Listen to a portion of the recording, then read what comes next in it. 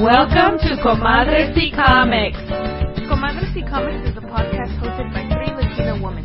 We focus on the Latinx presence in the comic book industry, with a strong special focus on strong female characters and creators. Hey guys, welcome back to a new episode of Comadres y Comics. This is episode number 29. How are you guys doing? Woo, 29. All right, I'm doing great.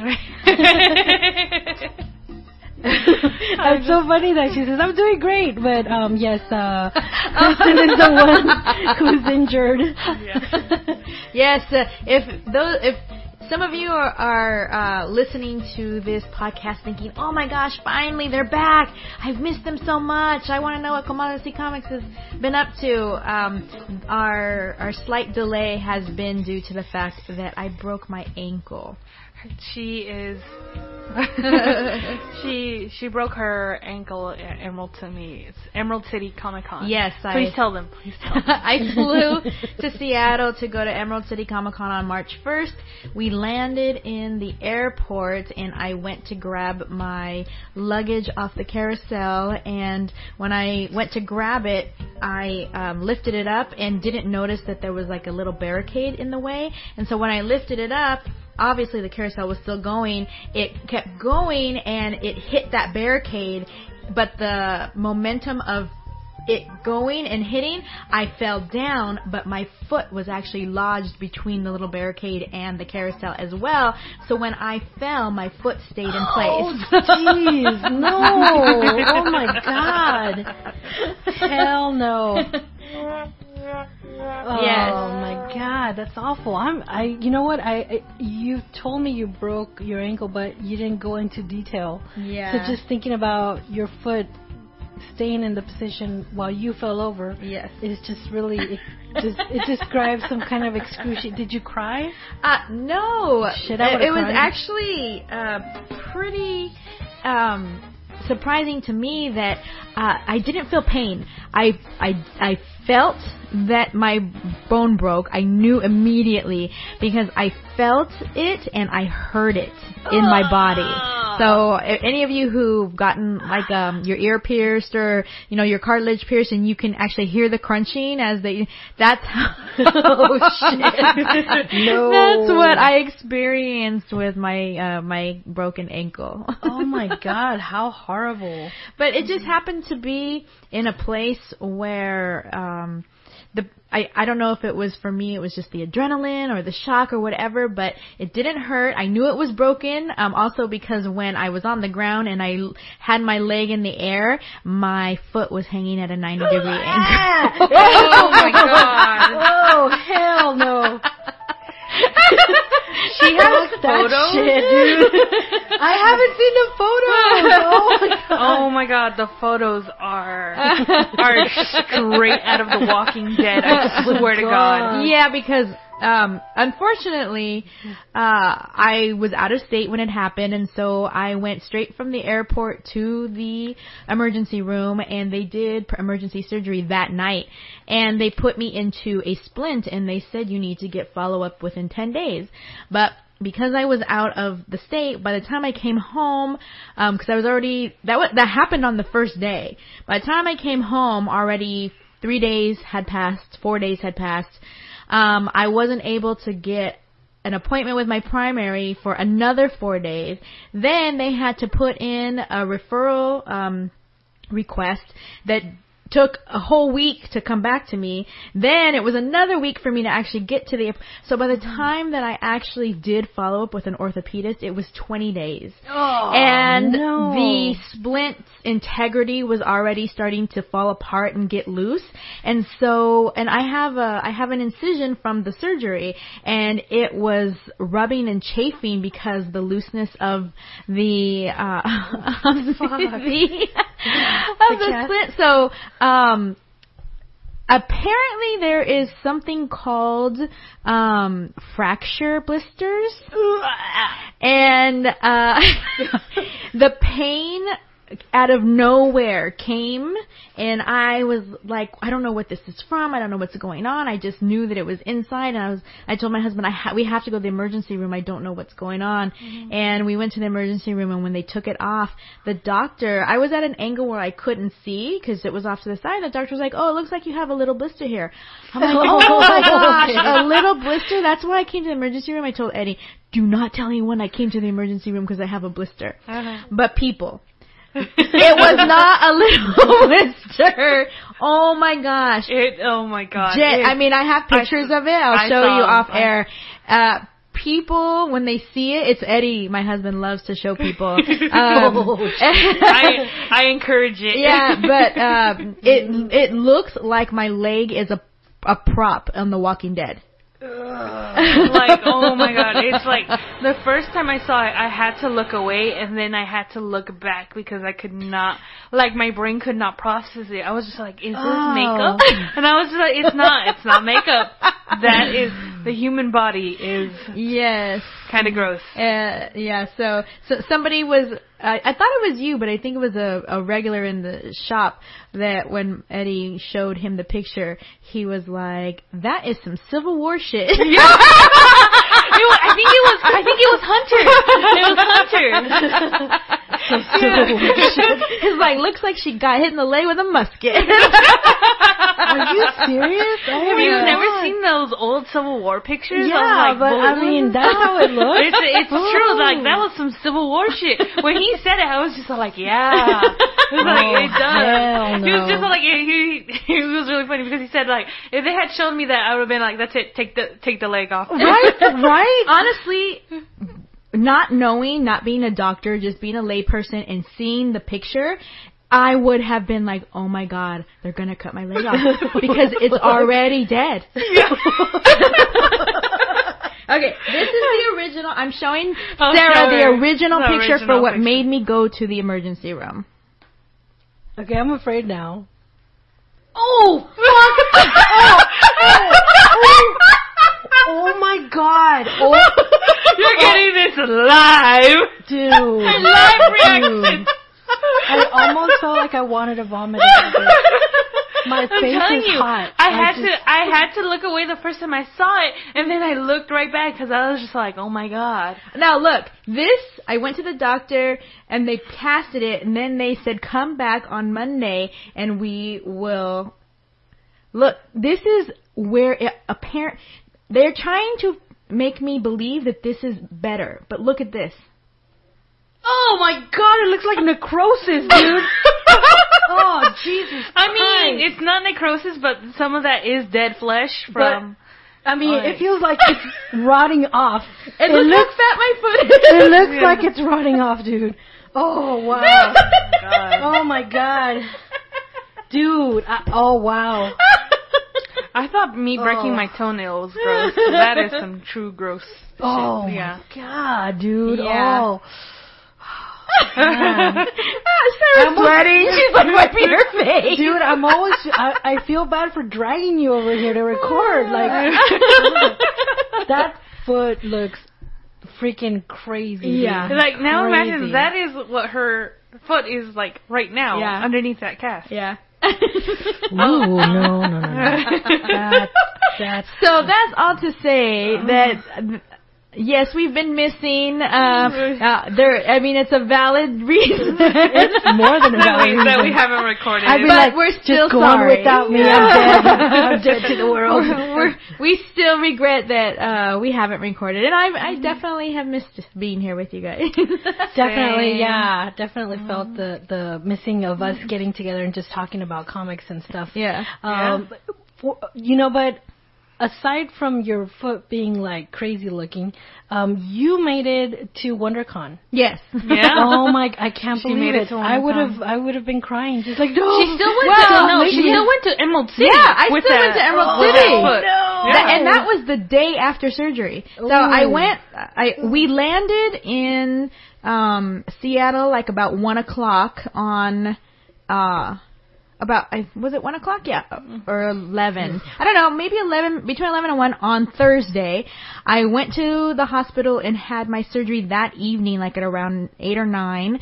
They released me from the hospital on Friday at noon, and on Saturday I went to Emerald City. Oh my God! No way, no. And I when walked, your nerd cred is strong, right? I quote unquote walked from the ferry, which is about a mile, to the convention center on my little scooter. Oh my God! You're such a trooper. I would have been like, just leave me at the airport, pick me up when we have to fly back home. But so I knew that if I had gone to Emerald City so soon after the actual break and surgery, that I was fine for WonderCon, but the only difference was that WonderCon, the convention center, the Anaheim Convention Center's floors had rug. There were no hard wood or linoleum or anything, and so actually on my little knee scooter, it was a lot of freaking work. I only made it to 3 Artist Alley aisles before somebody ran into my leg so hard that my toes bent backwards and popped my foot. And at that point, I was like, okay, I'm done. I'm just going to sit down and wait for the panel. Oh, wow. Wow. Speaking of, oh my God, I can't believe you even did that. That's amazing, incredible. You are my hero. Damn it! I swear I would be like, just fly me back home. I'm laying in bed forever. But she made it WonderCon and to our panel, and I wanted to extend a very big and much love and thank you to Fanbase Press. Yes, we would love to thank Fanbase Press or else we would not have been at WonderCon on that panel. And Barbara is amazing. She's amazing. And our audience just, I mean, this is the third time we've done this panel, and it just grows and grows, and this is the biggest audience we've had since we started, and the questions, and then the people who come up after, everyone is so amazing, and this particular panel, I think really, was touching to me. Absolutely. For a lot of reasons. Yeah, for a lot of reasons, but it just, we got in a lot of people. It surprised me by how many people were interested in our panel. And, what you missed the first time that Jen and I did it together. Yes, I did. I think that time we were talking to like a total of maybe 10 people. Yeah. And then what was our first panel at Long Beach Comic Long Expo? Beach, I believe. It wasn't Long Beach for sure. No, it was October, the right? first time that we did it was Stanley's at Kamikaze. That's right. Yeah. And then we went to Long Beach Expo where we had a slightly bigger crowd, and then to WonderCon where it was like the room was. It had to be at least half full. Yeah, it was very, very full. And so it's not very often that panels do get packed, but I was surprised by how many people were excited for our panel and wanted to listen to what we had to say. I mean, right before the panel, I always get all, frazzed out, bent out of shape, like, oh my God, I have all this energy. Oh yeah, this was Sarah's first panel. No, it was the second one. panel. Oh, second panel. Yeah, she did Long Beach. I did. Oh yeah, you did Long Beach. That's right. But I was seeing the people come in, and I'm like, okay. And the cool thing is, like, you're up in a kind of like a little stage, and you can look at your audience. And so, like, I saw a lot of people, and I saw this, these look in their eyes that I really appreciated. It was like wonder. Like a sense of wonder. So it was really moving for me. I really loved it. I really, really did love it. And I want to thank Fanbase Press for making it happen. And it's just such an honor to participate and to have a lot of people come over and ask questions and, participate in the panel with us. So Jen and I, we went on Saturday, like most of the day, we just went to panels. And so I was getting kind of hyped up because there's a lot of great information in panels and a lot of passion and a lot of camaraderie. So I really was feeling that all day. And then for our panel to go so amazing, it was just like the icing on... No, wait, the cherry on top of the icing? How does that go? It was the St. Joseph, the cherry on top. Yeah, thank you. Just the cherry on top. Okay, cherry on top. Well, and I wasn't able to attend it, but I also heard that there was a really awesome panel that was completely in Spanish. What? Yeah, and Samoraiachi. I can never say that. Okay. Samoraiachi, dude, Samoraiachi. Mark Alexander. He was on the panel. Really? Oh, that's Yeah, great. That's uh-huh. amazing. Another I'm very panel. happy for him. There was another panel that was delegated. Is that the correct or fronted or introduced by Nathaniel Osoyo? Moderated. Moderated. Moderator. Thank you. Oh, okay. I didn't know what you were trying I was just like, what is she trying to say? Does she mean moderated? I was going to say moderated. I speak English.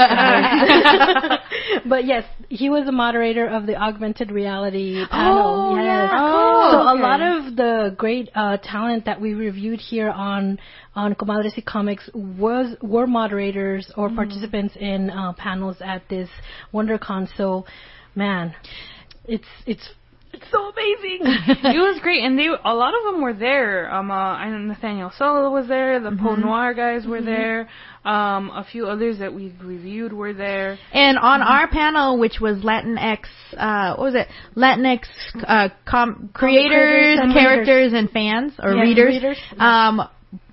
It was Comadres y Comics, all three of us, but we actually got to share the panel stage with Sebastian Kadlecic from the creator of Quince, which is an amazing honor. Oh, absolutely. Definitely. We love his comic. We absolutely do. Dude, seriously, there came a point where he was talking about his work with Quince and, and about his mom, and I was like tearing up. I'm like, Me too. Yeah. Don't cry. I was just like, oh, that's so sweet. Yeah. It was beautiful. It was really from the heart, and you could totally tell. So yeah, it was a great honor to be on stage with him. Anyways, anything you guys, any other things you guys would like to add? Oh yeah, there were also the reason that I didn't that we didn't record earlier before Emerald City Comic Con and all that stuff. Oh, yeah. Was because I was in Guatemala. Yeah. Yay! She was on vacation. I was on vacation for a week. The reason I went was actually pretty sad. My grandfather passed away, and my mom actually rushed first, and so that she could maybe see if she could actually get there in time. Yeah. She missed him by 30 minutes. Oh, no.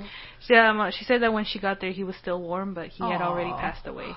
And so she was there. She had to help with preparations, funeral preparations, the burial, and everything. So by the time that I went there, I only went there for about 7, 8, 9 days. Yeah. I got to see his grave and everything, but I was there for a week, and it was a lot of fun. It was still a lot.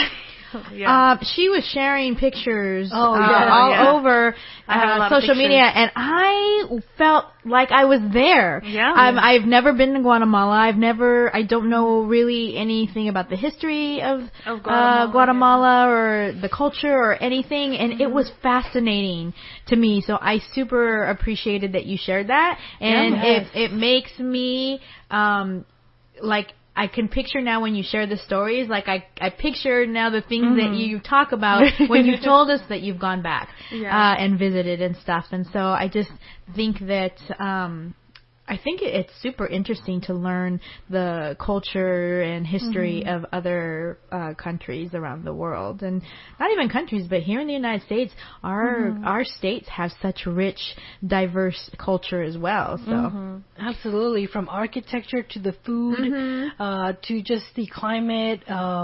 It's just amazing. I mean, and if you take a little bit of time and kind of look into it, I mean, it's just so rewarding in the end. And I loved your pictures. My favorite part was the cemetery. The cemetery. Yes, I loved the cemetery. The cemetery, yeah.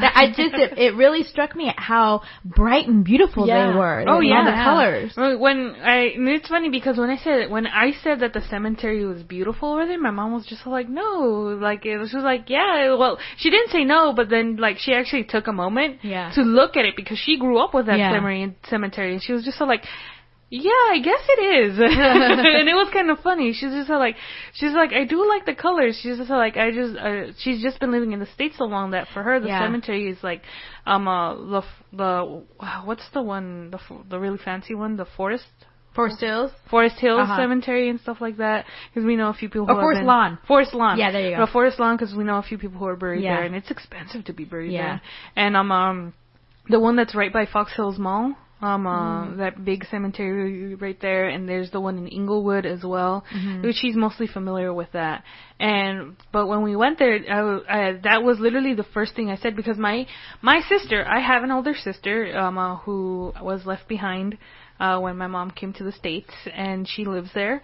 But she's renting a house there right now, and it costs her 800 quetzales, which roughly translates to a little over $100 of rent, and I almost cried. I was just like, yeah. So she pays like about $100 in rent, and I mean in quetzales over there, it's still hard to get 800 quetzales, but also at the same time, just like fucking $100 for rent, like oh my god. And it's a 2-story house. It's like she's renting that, and it's a very, very nice. But she lives literally right across the street from the cemetery entrance. So when I saw it, and when the first time I saw it, I was just like, it's beautiful. And both my sister and my mom, they hadn't registered it to them until I said it, and they were like, yeah, I guess it is. And then I guess I kind of helped them with with my grandpa and everything, that he was buried there, because I guess they were just like, because then they started talking about like how are we gonna cement and stuff, and they basically started talking about my grandpa, which is something that they had avoided until I got there, and I was just like, yo, tell me more. Where was he buried and all that stuff. And so I was glad I was able to help at least with that, because I only met my grandfather a few times. I was mostly sad that my mom was sad. There was an emotional disconnection right there. So I was sad, and I mostly regretted that I couldn't have known him more. Yeah. That I wasn't able to sit down with him and talk and get to know him. It wasn't as emotionally difficult for me as it was for my mom or for my grandma or for my sister. Yeah. And my grandma too. Yeah. Mm-hmm. So it was a fun trip, but all this to say is that I brought back beer from Guatemala. From Guatemala. Well, let's open it up. Let's take a look. Well, I actually bought 3 beers, and the first beer is called Gallo Cerveza, or known here in the States and out of Guatemala as Famoso. Or Famosa. Oh, okay. That actually sounds familiar to me. Yeah, it's called Famosa. So this they kind of rebranded it a bit once it went international. But Gallo Cerveza has been in production since 1896. That's amazing. They have a very, very long history, and on the bottle itself, they have Gallo is basically. That means rooster. Yeah, rooster. Right. I was gonna say cock, but but I mean that's accurate. That's accurate. But it has a rooster crowing on the front, and it says Gallo Cerveza on the back, and it says Tradición y Orgullo de Guatemala. So proud. A proud tradition of Guatemala, and this is a 16 fluid ounce can, and it's a lager. It is a lager. It doesn't have a lot of alcohol, like ABV. It is 5% ABV. That's about par for the course for a lager, though. For a lager. Yeah. But this beer is the most popular beer in Guatemala. It is I grew up with this beer. My dad drinking this beer because above all else, if you gave him a Corona or a Tecate, or you get in one of these, he would always go for that one. I actually had to stop him from trying to drink this beer. Because when he saw that I came back with one, he was just like, "Ooh, beer!" And I was just like, "No, Dad, that's not for you." And then he was just like, "Ah." And he was just like, "I'm going in July. I'll drink it then." Pour some. I will pour some right now. I also brought 2 other beers. But they're not exactly beers, or are they like wine coolers? They're not wine coolers because they are, I believe, 6 or 7 ABV. Yes, this one's 6. Yeah. And these are made of Quetzalteca. Now, Quetzalteca is a spirit. It's a kind of spirit. Whoops.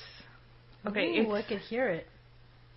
It's a kind of spirit that is again a very popular spirit, and I grew up with that one too because my mom kept a bottle of it, because not only is it used as like to make cocktails and everything, it's actually kind of considered a kind of medicine. Really? Oh shoot! No way. Yeah, Quetzalteca is considered a medicine, and I know this because it was used on me. Is that one Jamaica? Yes, that one is Jamaica. Oh. And so Quetzalteca is a kind of it's a specific kind of a spirit that is made from sugar cane. Oh, okay. So it's very, very sweet. And when I say it was used on me, it's because when I was young, I fell asleep on the couch in the summer, and and there was ants. What the hell? Yeah, on the couch. Ooh. Yeah, and so when I woke up, I was covered in ant bites. Yeah. And I went crying to my mom, and she's just like, "It's okay, mija." And then she grabbed a bottle of Quetzalteca and poured it all over me. And wow. when I said that it burned, that's what I meant. Yeah. Is that it literally burned my body because it Oh my gosh. they put it, and well, the rashes went away. Yeah.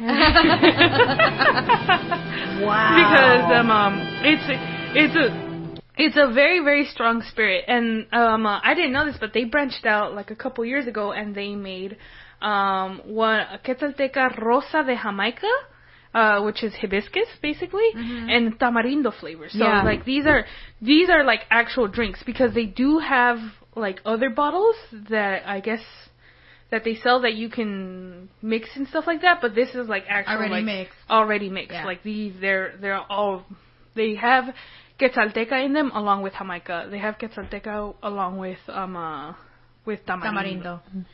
Well, so they're not. interesting. I wouldn't say they're beers. They're like. I think that it's. There's no wine in it, so it's not a wine cooler. It's but not a wine cooler. It's kind of like those like Johnny Walker mixed drinks that you can buy. Like there's a alcohol in it and then a mixer. So Excellent. So this definitely smells 100% like a lager. Yes. Something that if it's like really cold, it's like really good on a hot day. I don't hold very much. Like in my mind, I'm like sorry, all you Guatemalan beer drinkers and lovers out there. But in my mind, I'm like, I'm going to drink it, and it's going to taste just like Corona. You know, I know you just said it tastes like Corona, but I'm not a lager lover, and I don't like Corona, and I don't like Modelo, but I like this. I was going to say... Yeah, no, it doesn't taste... That's what I was thinking, but it doesn't taste like Corona. No, it doesn't taste like that. Because I'm looking more online, and it's because this is made from corn. This is made from corn. And it has a unique taste. It has a very unique, because I just took a sip right now, and I'm actually surprised by how much I like it. It's very light. It's very light. But it's tasty. But it's tasty. And it tastes most fresh, lagers are super watery, and that's what I don't like. Yeah. You could totally like... Or at least mass-produced lagers, not craft lagers. But, yeah. And... we had it sitting on the table for a while, so it's not as cold as it could be, but this would be amazing, super cold and chilled. I really like it. I feel like it's really fresh. My dad really loves drinking this cold as possible.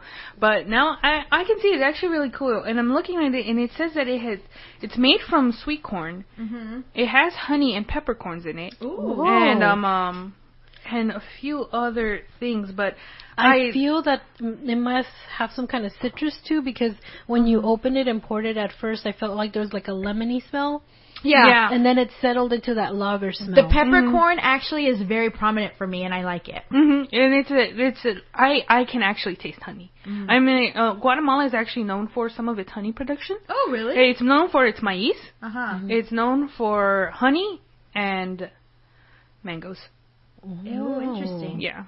Well, I gotta say, I am pleasantly surprised with this. Me too. I do not, like I said, I'm not into lagers, but this one is delicious. This one's actually pretty good. Yeah. I mean, to me, lagers, I think Corona, Bud Light, Coors, Natural Ice, like all that kind of stuff, and that's exactly what I was expecting. I was expecting that too. And this, although the front part of it is a 100% basic lager. It's very complex in its aftertaste, and all those things that you mentioned, the honey and the peppercorn and everything, you can taste it at the end, and it's actually really good. Yeah, it's actually pretty refreshing. And actually, I'm thinking like if I drank like a 12-pack of this, the A 12-pack? A 6-pack. no, I'm talking about 12-pack. A I mean, 12-pack? yeah, because my what is it called? Tolerance? My tolerance has increased, especially since Frank's been here. I'm thinking if I drank a 12-pack of this, I think the next day wouldn't hurt as much. Like, I feel like the hangover wouldn't be such a really bad factor. Well, at 5%, you're probably right. It wouldn't be as the same as an IPA or something. Well, no. Actually, I'm quite the reverse. When I have like craft beer, there's almost no hangover, even if I get really wasted. Really? Because it's so fresh. Like I feel like the longer it's been in storage and stuff. So when I have for instance, if I get drunk off of Tecate, I know the hangover's gonna suck ass. or Modelo's the worst. Modelo's the worst one. I never get hungover because I you moderate. I drink by the strict rule of 1 pint of water for every beer I drink. And I stay hydrated because hangovers are generally your body's dehydration symptoms. So the next day you wake up, you're dry mouth, all your vitamins and minerals and everything have been just washed out, and you didn't stay hydrated because the beer and the alcohol in the beer has dehydrated you, and that's where the headaches come from and stuff. So I just have, since college, I've had a steadfast rule of 1 glass of water per alcoholic drink, and I never wake up. I've after New Year's Eve, on New Year's Day, I woke up the next day and went and did exercise class. Oh my god! And the funny thing is, I was still drunk. But I went, and I wasn't hungover. That's why, because I was still drunk. You were still drunk. You can't be hungover if you're still drunk. I was in my 20s, so I'm sure it's a different story now. Yeah, it takes a lot for me to be hungover. No, I get hungover quite regularly, and I think the hangover quality would be a lot better with this beer. I just feel like it would really be a good. So to get drunk off of. it's a pint can. Have you seen these in bottles or just cans? I've seen it. Actually, my dad usually buys them in bottles, Okay. in glass bottles. So this is actually. It's not that I haven't seen it in a can, but I've usually seen it in smaller cans because it is an imported beer here in the States. It's available year round. Okay. So you can find it anywhere. Actually, where my parents usually go buy their materials for catering and stuff like that. It's available there. But you can usually find it in most Hispanic, or like at least like El Super, El Tapatío, like the... Basically, you could probably find it where you can find Goya. Yeah, pretty much. You can find it, you can find Goya. It might be different because I know that the company who ships to here, I think they make theirs in Mexico. Oh, wow. This one, really? Yeah, this one is made in Guatemala. Does that upset your father? That his beer takes a detour through Mexico. Yes, it does upset him because he says that it does taste different. It does taste different. He still likes it better than most other beers like Tecate and like Bud Light and Modelo and stuff like that. But that the Guatemalan one does taste different, and I wanna emphasize this because I completely and utterly believe it. Because when I was in Guatemala and I was eating food, I almost cried because it was delicious. so fucking good. Yeah, of course. It is just freshly killed, is what I say. Yeah, like my mom was telling me like when we woke up one day, she was just like I heard a long like moo, and then she was just like, oh look, they killed the bull. And I'm just all like, and I was just all like, how do you know? And she, for one, it was early in the morning, like really early, like ass o'clock in the morning. and whatchamacallit, and we were already awake because we were sleeping on the wooden beds, because that's what my grandma has. Yeah. Let me tell you, my back problems went away for a week, but oh my god, I could not, I didn't like really sleep that well, so I would wake up like so early. It was so early. And then she was just like, then my mom was just like, they probably killed the bull, they're gonna probably be selling it later on that day. Yeah, at the market, and I was just like, "Oh my god!"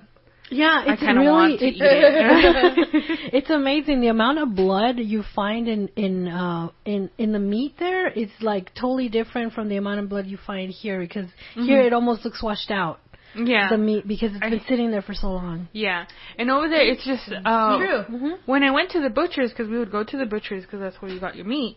It doesn't stink. It doesn't stink at all. So does fish. It doesn't stink if it's fresh. It doesn't stink if it's fresh. And in meat, it doesn't stink. It doesn't stink at all. It actually, it smells, how musky, I guess. For me, I felt it smelled like metal because of the blood. And it smells a bit like metal. But it's not a bad smell at all. It actually kind of made me hungry. But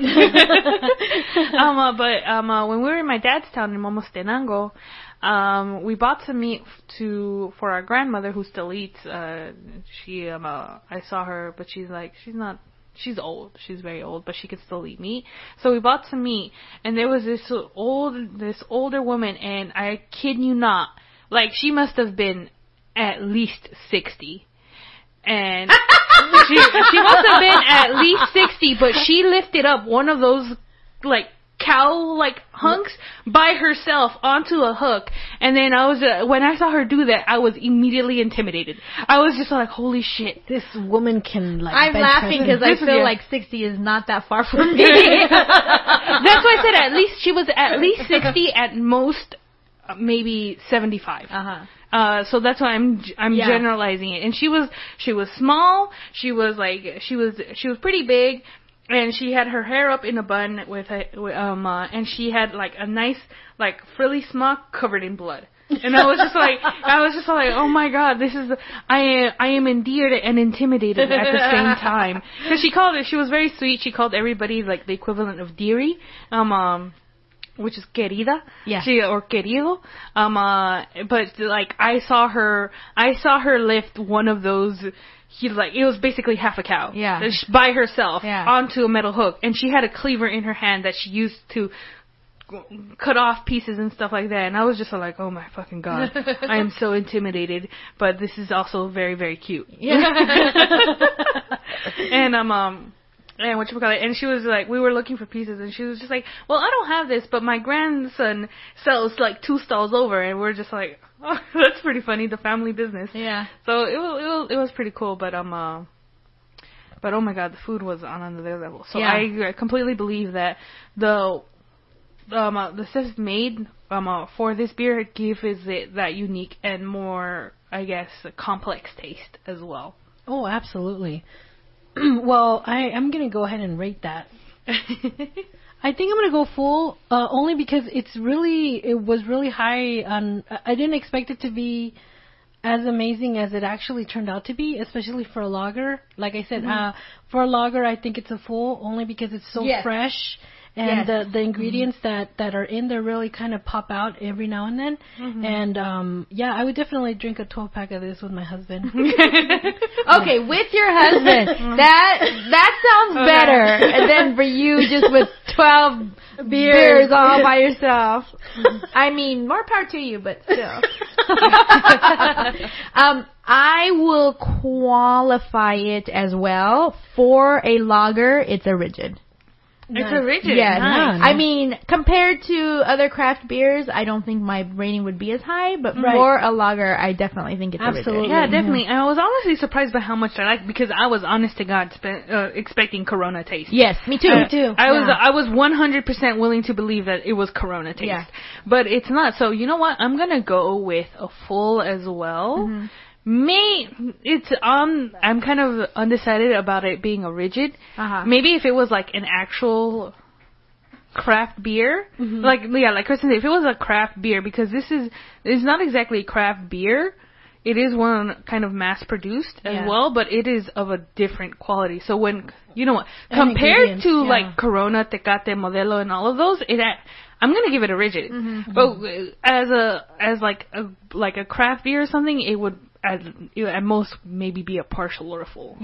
So if you want if you don't want like to get too buzzed, if you want something to drink that has flavor in it, Gallo. I think definitely sitting in a cooler full of ice on a hot summer day, and you reach in there and you pick it out and you open it up, and that first drink is always the best. But and because it's only 5% and it's light, easily drinkable, I think definitely I would do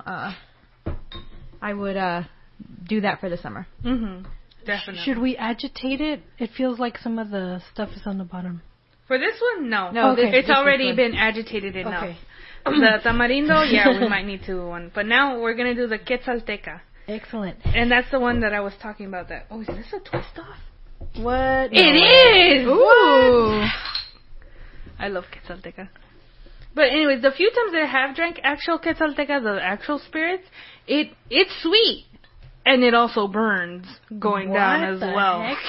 Why are you scaring me? What is quetzalteca though? I want to know what it is. It's spirits. It's basically. But what spirit? The actual proper name for it is, I believe. Oh God, where is it?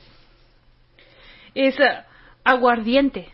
Oh, nice. You know what it is? Yeah, aguardiente, sugarcane, right?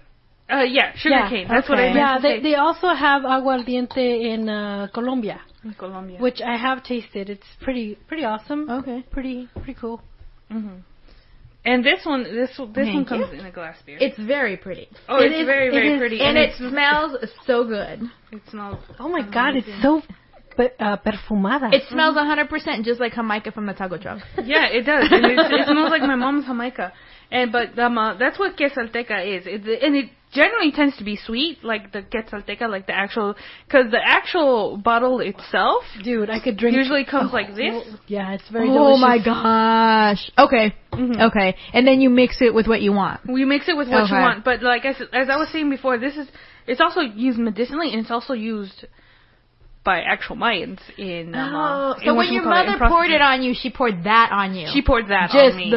Just the alcohol. Just the alcohol. Okay, I was picturing in my mind. I was like, there were ants, and she poured this on you full of sugar. No, not this. I was saying these are new. These are actually, even my mom was taken by surprise when she saw them. She was just like, oh, they're branching out. So so this is kind of like on the same par as like Mike's Hard Lemonade or something, because that is like lemonade mixed with liquor. Okay. Yeah, pretty much. It's basically like that. And I just took a sip of this, and oh my fucking God, it's so good. It's very good. It's like juice. Yes. It's basically you juice. don't taste any alcohol at all, actually. I would absolutely get shit-faced to this because I can't taste the alcohol and I at all. love Jamaica. And I love Jamaica too. This colder, like that's it. Yeah. Like I would utterly demolish I would actually drink it over ice because I would finish it before the ice had time to melt. Exactly. I like this. I really do. I wonder if they have this year. I was just going to ask you, have you seen it available here at all? I have not seen it available. How about here just the alcohol itself? The alcohol itself, yes. Yes. The alcohol itself is now that one is actually a bit harder to find. The way we find it is there's stores all over LA that sell Guatemalan stuff, and that's where you can find them. Like basically look for a local store that sells like imported goods, and they usually have that. Okay. And in Los Angeles, it's pretty easy to find, and I'm pretty sure that you can probably order it online as well. They might even have that, but I have not actually seen these here in the States at all. They might be available, but I just don't know. Yeah, don't know where, don't know how. And when I took my second sip, I can taste a bite. Like, but then I can taste a bite. But then it's masked by the Jamaica. And imagine though, if you find a bottle of the Quetzalteca by itself and you have fresh Jamaica. Oh my gosh. Oh my God. I would. Just pour that entire bottle into the Jamaica. Were there any flavors that you didn't bring back that they had as well? I only saw tamarindo and Jamaica. Because those are the popular ones, I guess you could say. But oh my god, this is so good. This is really good. I'm almost finished with this. I know. Let's go ahead and rate this one. I feel like this is gonna sneak up on you and get you into trouble. So I'm gonna go full on this one. This is Sarah, and I'm reporting this as a full only because I feel that it's very dangerous. I feel like if you give me this, like, okay, let's say I'm talking to a guy at a club, right? And he's like, let me get you a drink. He gets me this, and then I'm like, this is pretty good. And then he'll keep getting me that. Oh, I'll be into trouble at the end of the night. It'd be one of those sneakers. So this is Kristen. I also am rating it a full only because I know what yummy, nice, fresh Jamaica tastes like. I mean, Jen's dad's Jamaica that he made for the Days of the Dead event we had at Heidi Ho was amazing. So it tastes good and I like it, but because it's like processed Jamaica flavor and not fresh flavor, I will give it a full. But I think this to me is like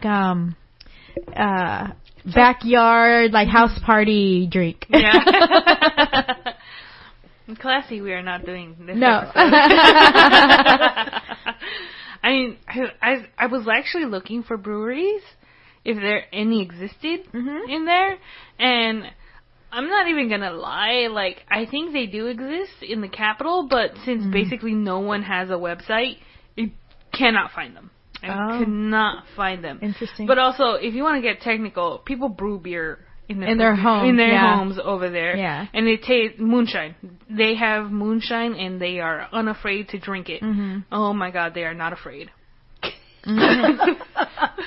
You want to, like, I very firmly believe that they just have freaking plastic tubs where they mix whatever it is that they need to do to make beer and just drink from that. And I'm just all like, oh my god. My dad told me a few stories. He said that that's what him and his friends did for a while. No way. Yeah, he said, and I quote, that it was the worst tasting beer that he had ever had, but oh my god, did he get fucked up quick. Oh yeah. Those are the best. There's a alcoholic beverage in Nicaragua called El Caballito, which translates to the pony. The pony, oh my god. And excuse me, you get a small bottle for like $1. And you drink that and you're straight for the rest of the night. You're just like, I'm good. And it's a good it's good, like, if you want to get drunk and just kind of like not buy beer after beer after beer, it's pretty perfect. I promise you that we are going to talk about comics at some point. But I did bring 3 beers basically. I'm wanting to call this a beer simply because it is carbonated. Very slightly, I can taste the carbonation. Yeah. All right, we're trying the tamarindo, right? Yeah, I'm letting the Jamaica settle in my stomach right now. Because I took a big swig at the end, and it's like so, I feel like heat just rising from the pit of my stomach up to like the top of my head. You know what? Yeah. And my foot is not hurting me. I told the girls that I didn't take my pain meds today specifically because I knew I was coming to here and we drink beer and we do ratings and stuff. and so I was experiencing some discomfort, not really pain, but discomfort. But that's all gone now. This is literally I'm reading the front right now. It says bebida alcohólica a base de aguardiente. So it is quetzalteca. It is aguardiente mixed in with that. So that bite that I felt, like, this is the equivalent of concentrated tequila that's been mixed in with this. So if you're gonna feel it, but without that tequila burn, I think. Without the tequila burn, yeah. Well, because it's only 6% ABV, so they've measured out so that it's only 6%. But I can definitely feel that warm feeling that you can only get from spirits. It's there. It's there. Oh my gosh. How is that? It's good. The tamarindo one? It's really good. I'm willing to believe Oh that my this God. tamarindo one is actually, because I saw the like fleshy part Yes, underneath. yes, And that it settled. This is 100% tamarindo. Yes. Dude, my aunt used to make tamarindo dulces at home in Mexico. Oh my God. And this tastes just like that. Oh my god. I'm not kidding. I'm not kidding. I'm just like, homemade Did you just tamarindo. I just got a flashback. You just had a flashback. Wait, how much are these in whatever? Quetzal. Yeah. This one, The gallo? The gallo, it was 8.5 quetzales, a little over $1. Okay. Okay. Yeah, because the quetzal, $1 translates to about 7.3 quetzales. Yeah. This one is exactly $1. Okay. These two are exactly $1. So, I feel like 4 of these would fuck me up. yeah. Oh yeah, for the sweet ones, Yeah. they would definitely fuck me up because they're actually using, this is basically a cocktail. Mm-hmm. This is basically a cocktail or a spritzer. It's 4 of these and I will be fucked up. Mm-hmm. I And think it tastes like candy. yeah, over ice and does. maybe a little garnish, like it. I think it would send it over. I think it'd be so great. The tamarindo is good. Oh my god. I actually thought I was going to like the Jamaica better, Me and too. although I liked it, this is better. Yeah, Yeah. it just tastes more fresh for me. It tastes The tamarindo taste is more closely to Authentic. what, Yeah, more what it- authentic than what the Yeah. Jamaica was. Oh yeah. well, then what the Jamaica Yeah. was. Yeah, I definitely 100% believe that because tamarindo itself, I make tamarindo in the summers. Oh, do you? Yeah, Wow. we buy tamarindo at El Super and we make agua from that. Oh, okay. Every summer that's what we do, and so that's why I know how real tamarindo is. Yeah. I make it. Yeah. And this is I am willing 100% believe that someone went and like smashed up tamarindo themselves. Yeah, because you have Yeah. that little pulp at the And bottom. yeah, and pulp. like Jen was saying, with the Jamaica, we didn't have to do this, but with the tamarindo, we had to shake the bottle because it was separated. There was a lot of like fleshy bits on the bottom of the bottle. in the bottom of the bottle, yeah. And you fleshy don't, bits. It's the band coming to LA next week. and you don't get that if they just threw that in afterwards. Oh, yeah. That's not how tamarindo. It you have to squeeze it with your hands or some other manner to get it to be like this. This will definitely fuck me up. I really like this. I really, really do. Yeah, me too. This is quite a treat. Thank you. Yes, thank you so much.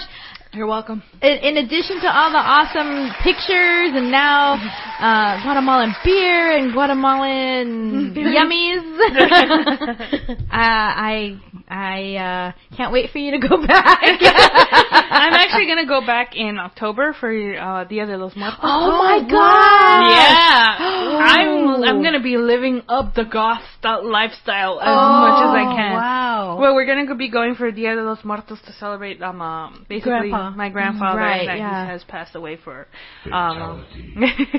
That's awesome, though. So, I can't yeah. wait to see your pictures. I can't wait to see the pictures of the cemetery. Yes. If the cemetery is that brightly decorated with colors in just a normal day, like what their Dia de los Muertos like dressing up would be. You guys have no idea. Like, I was tempted to stay another week because we just missed Semana Santa. I mean, right now it's Semana Santa here in the States, but over there, the day that we left, it was tomorrow that the day after that they would kick off Semana Santa preparations. They were already actually going underway. I went to mass over there because it was a Sunday, and my mom was just like, "Let's go And to you mass." didn't burst into flames? I know. I was just like, oh my god! Like, you want to talk like this is just me, but like that place, like Guatemala itself feels old. Yeah. Oh, yeah. It feels old, and I am 100% willing to believe that the old gods are still alive there. Like, it's just like That's where they reside. That's where they- that's- summer home. That's their home. Because like I am religious. As much as I'm a very bad Catholic, I'm still kind of marginally a Catholic, and I still believe in God and everything. But over there, I am 100% 100% willing to believe that magic exists there. Like it's there. Don't fuck with it. Don't do anything and all that stuff. Actually, when we were at the cemetery, and I posted a picture of this, there were two spots in the cemetery that absolutely stood out from the rest of the cemetery because they looked burned. They looked like they had been caught on fire. It was black. Like the building itself was like, it looked like it had burned down. And when we were passing it by, there had been some people performing something. They were doing something. And my mom said, like, it's just common over there to say hello to strangers and just be like, go like, say, hola, buenos dias, like as you're passing by, or say like, there's in dialecto, it's a specific word, but I don't know what it is, but you respond with a, basically acknowledging that you're there and that they're there. It's common courtesy. And we were passing by some people who were doing something, and I don't know what it is that they were doing. But once we passed, my mom was just like, they're doing black magic. Or like, she said, well, not exactly black magic, it could be gray magic, it could be like white magic, and I'm just roughly translating it. I didn't even know there's such a thing as gray magic. Yeah, it could be good or it could be bad. That's basically what gray magic is. And where does Santeria fall on that? White magic. Okay. Basically Santeria is white magic, although it could take a turn to dark magic as well, black magic. And she told me, she's like, that's what they're doing, and they're probably doing white magic because they're doing it during the day. If you're doing it at night, it is 95% of the chance black magic. But we passed this place, and my mom told me, like, that's where they do black magic, don't take photos. They will curse you. And I was just like, you don't want to get cursed. No. I didn't want to get cursed. So I was just like, you know what? I'm not going to take pictures. I did take a picture of one of the buildings, but that's because nobody was there. And it, as I said before, the building looks burned. It looks like it had been burned down. And it was just, because everything else is pastel colors. It's bright, it's vivid, and then there's just this darkness. Yeah, this dark, like, smokiness. Yeah, when she showed me the picture, I was like, it looks like it's burned. She's like, it is. Yeah. It looks like, I think it was burned down. And that's where they perform a lot of the old Mayan rituals and a lot of, like, black magic, white magic, stuff like that. And my mom 100% believes that it works. And I'm just, I'm still skeptical. I'm just like, but I prefer to be cautious. Yeah. It's just habit, I guess. And also, like, I don't want to be rude. Most definitely. Are we ready to rate the tamarindo? Oh, yeah. Oh, the tamarindo 100% gets a rigid from me. Yeah, me too. Absolutely. The fresh factor and the little pulp at the bottom, it just really sends it to a new level. It literally tastes like tamarindo candy. And And I am very, very warm right now. And not only that, it's homemade tamarindo candy. So I'm very excited about that one. This is definitely a rigid, yeah. Yeah, absolutely. Well, while we let this sink in, Jen, you have some chisme for us?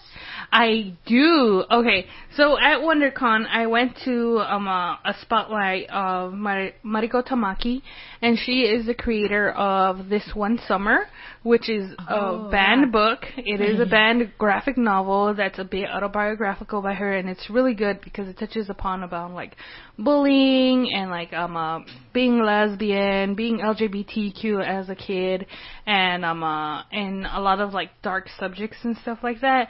But so I can guess, but it won the Children's Literature Award. What? Yeah. That's awesome. Because yes. And it's children, but like tween age. Yeah. Like stuff that area right now. So it made it it was a banned book, and she's also known for doing a bit of other stuff, but she's also going to be the writer for X-23. Oh. Yeah. And so this is already publicly announced, but well, I was there. She had been talking with Sina Grace, who was moderating the panel, and they're both so funny. I love Sina. It's such a great banter. Yeah, Sina used to work for Heidi Ho as a teenager. That is so cool. So we know Sina. Is it Sina or Sina? I don't know. I say Sina, but I don't know what the correct pronunciation is. I say Sina. And he was talking about, and she let it slip that she's also doing something else for Marvel, something called Claws. That Ooh. and she said that, well, I'm technically not supposed to talk about it, but it is a horror anthology set for Marvel that would feature, she said, very uncryptically, people with also claws. Mm-hmm. Wolverine, Mm-hmm. X-23, Hellcat. Mm-hmm. Ooh, yeah. Yeah. Nice. So it's an anthology series. What's the little X-23? Honey Badger? Honey Badger, yes. Honey Badger. So it might feature her as well, but it's basically it's super interesting, and I'm super cool. excited to hear about it. And nothing official has been announced for it, which is why she was just like, "Oops." Well, I'm gonna get a little bit into detail, but not too much. Yeah. So look out for that. I don't know when it's gonna be coming out, but it's called Claws, and I'm always down for any horror anthology set, especially for something as big as Marvel, because they used to have a horror thing, from Vampire Tales to Werewolf by Midnight, and the monster called Frankenstein, and some of them were cheesy, but some of them were pretty good as well. The Tomb of Dracula is one of my favorite, it was old school ones. Werewolf by Midnight is pretty good too, though. And so to see them kind of bringing that back a little bit, I'm happy because I really like that. I actually, at Heidi Ho yesterday, I bought issue number 1 of Sinister House of Secret Love by DC. And it's just like, oh my god, it was so trashy. I loved it. I loved it. It was like the issue number 1 was so trashy. It's like those trashy gothic romance tales that they used to do, and I wish they would do again. Me too. Which we kind of saw in Young Monsters in Love. Uh-huh. I loved that so much. I loved it so much too, and so I wish they would bring that back, but we never know. It's fine. Well, that's really interesting news. But though. she's going to be doing that.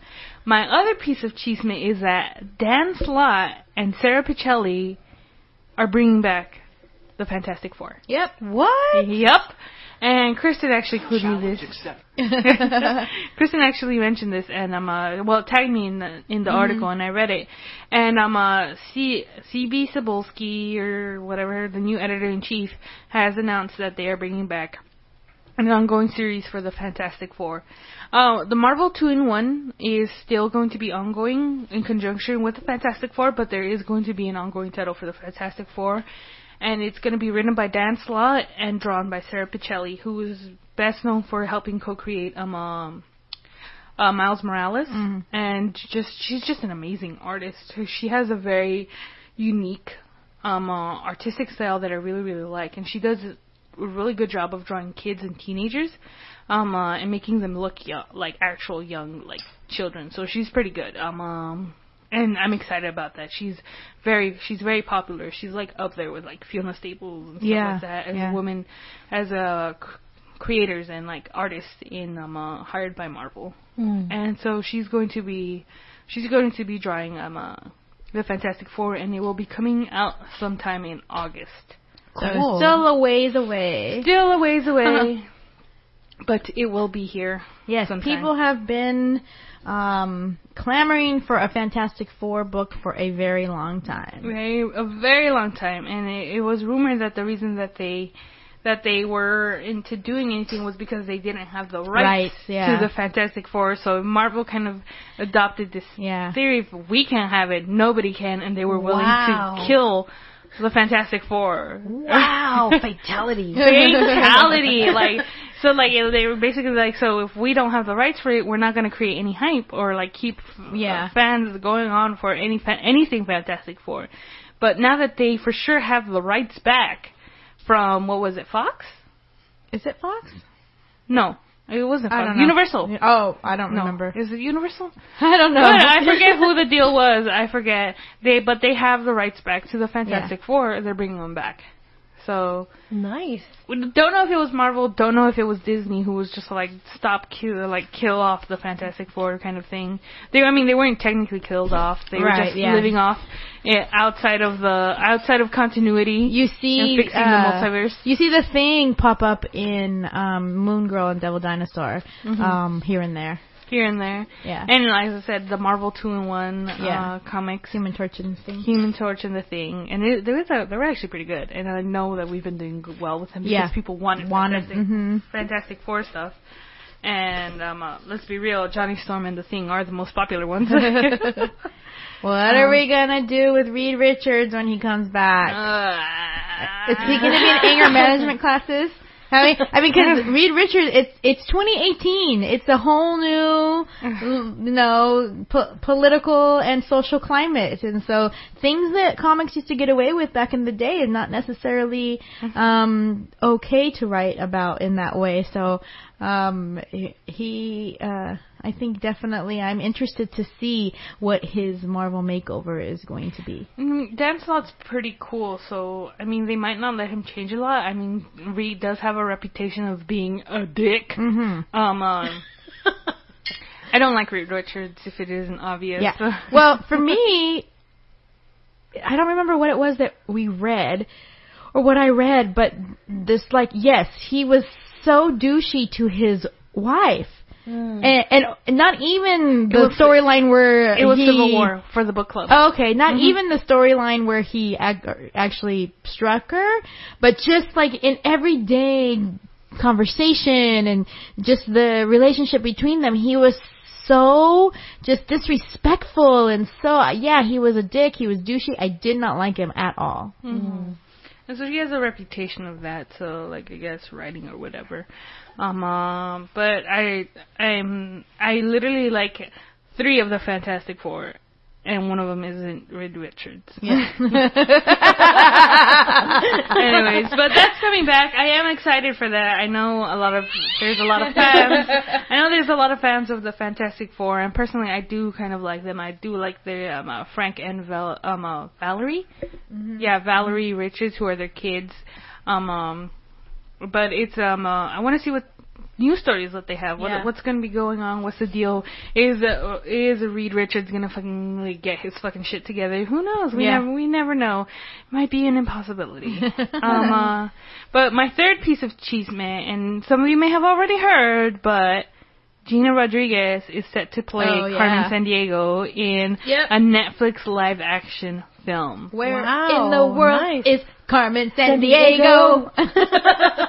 I used to play that in computer lab in school, in elementary school. I used to watch it on PBS all the time. And I think I watched some of the cartoon stuff, but I mostly played it, and I failed. I always failed. Played it in computer lab in 5th grade. Yeah. So but it was cool. It was pretty cool. It is. Gina is Jane the Virgin, right? Yeah, Jane the Virgin. I love her. I loved her as I was gonna say Biggie Smalls, but no, that's not it. Foxy. Anyway, it was a movie with that lady who died in a plane crash who was big in the ranchero world. I know you guys listening are probably screaming at you. Your Latino card has been revoked. Foxy Brown, I believe it was. Oh, okay. Yeah, she was great. She was like a rapper, freestyle rapper. Oh, yes. And I actually saw her go up against somebody. Yes. I shared it on Facebook, and she was so good. She was such an angry character and, misunderstood and wore the hoodie with the hood over her head and stuff like that, and rapped. And when I found out she was Gina, because I didn't put 2 and 2 together, and I found out she was Gina the Virgin, I'm like, wow, girl, you're so talented. Because I did not put that together at all. She's just, it was amazing. I was like, I believed it. I believed the whole thing. Yeah, I think she would make a great Carmen Sandiego. Yeah. And I know Carmen Sandiego because there had been a cartoon series that I used to watch on, what was it? It was an old channel, and I think they did it in Spanish, but I remember those, and I remember playing a how to learn game in elementary school of Carmen Sandiego. So I'm super excited for this, and it's set to be released sometime next year in 2019 in conjunction with a new set of books. Oh, wow. That they're doing for Carmen Sandiego. Oh, okay. And so it is most likely going to be a kid thing. Made for children. Okay. Even though it's Netflix, but because the owner of the rights to Carmen Sandiego, because Netflix had to get a deal for this, or they had the basically the company that owns Carmen Sandiego is a children's learning thing. Yeah. So I don't think they're gonna do anything too edgy with it. But I still can't wait to see that. Is it going to be a little bit like Dora the Explorer? Where No, I don't think Dora the Explorer levels, because it's still going to be live action. Okay, good. So I don't think it's going to be too PG. It might be at most maybe PG-13ish. Okay. But basically, it's not going to be something rated R. It's not going to be 13 Reasons Why or Stranger Things. Okay, got it. Yeah. Got it. I like how you had to explain that to me. Nice. So, do you have any more cheeseman, Jen? That was a it. lot of cheeseman. That was a lot that of was cheeseman. 3 bits. Well, I have other cheesemen, but it's more personal. My little sister has a boyfriend. No, I'm actually eager to talk about this. Is that the only reason we found out? Well, my littlest brother knew. I don't know how he knew, because I'm getting the feeling that that he somehow broke into my sister's phone or something, or that he was using her phone and there was a text message that he read that he wasn't supposed to, and that's how he found out. But my other brother, my Catholic twin brother, he caught them on the bus. Oh. Oh my God, when he told me, I burst out laughing because it was the worst case scenario for my little sister. And I could, when he told me, I could envision it happening, because they were both on the 51. They were both waiting for the 51, and he was looking at her, and then he looked, and he saw them, and she was cuddling with her boyfriend, and he was just and then he was just he literally shouted out, Shayla. And then she turned, and the look on her face, when he described it, I could fucking see it. I could see it, and I was just oh my God, this is the most funniest shit to ever happen. It might have been the worst fucking day for her, but oh my God, it was the funniest. Oh God, when she came home that day, I fucking burst out laughing. And I didn't know. To be frank, I'm kind of happy that she has a boyfriend and she's going out and dating, because Lord knows I wanted to do that in high school, but I didn't. Yes. But I didn't, so I'm not gonna give her shit for it. Yeah. But it was so funny. Anyways, that's the last bit of cheeseman. That's more family cheeseman. Oh, well, on my radar, this is Sarah. We're going to jump right into it. On my radar is Professor Marston and the Wonder Woman is on Hulu, everybody. So now you can watch it and enjoy the antics that led to Wonder Woman, the comic book. I wanted to go to the movie theater to see that, and I didn't have time, and I missed it. So, it's on Netflix or Hulu? Hulu. Okay. Yeah. And not a lot of movie theaters were playing it. Mostly Landmark and stuff like that. A lot of indie places. Well, I thoroughly enjoy it, and I highly recommend it. Not for the kids. Yeah. But definitely not for the kids. But definitely for the adults. Yeah. My husband walked by while I was watching it, and he's like, "What are you watching?" And I'm like, "We'll find out later." So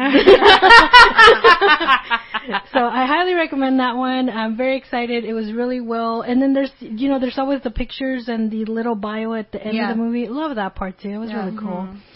So that's on my radar. Well, just a little on my radar. This is Kristen, that I wanted to mention. It's not a comic. It's nothing comic related, but it's definitely Latino related, and I really just wanted to put out there that if you are not watching One Day at a Time on Netflix, you need to be watching One Day at a Time on Netflix. It's so amazing.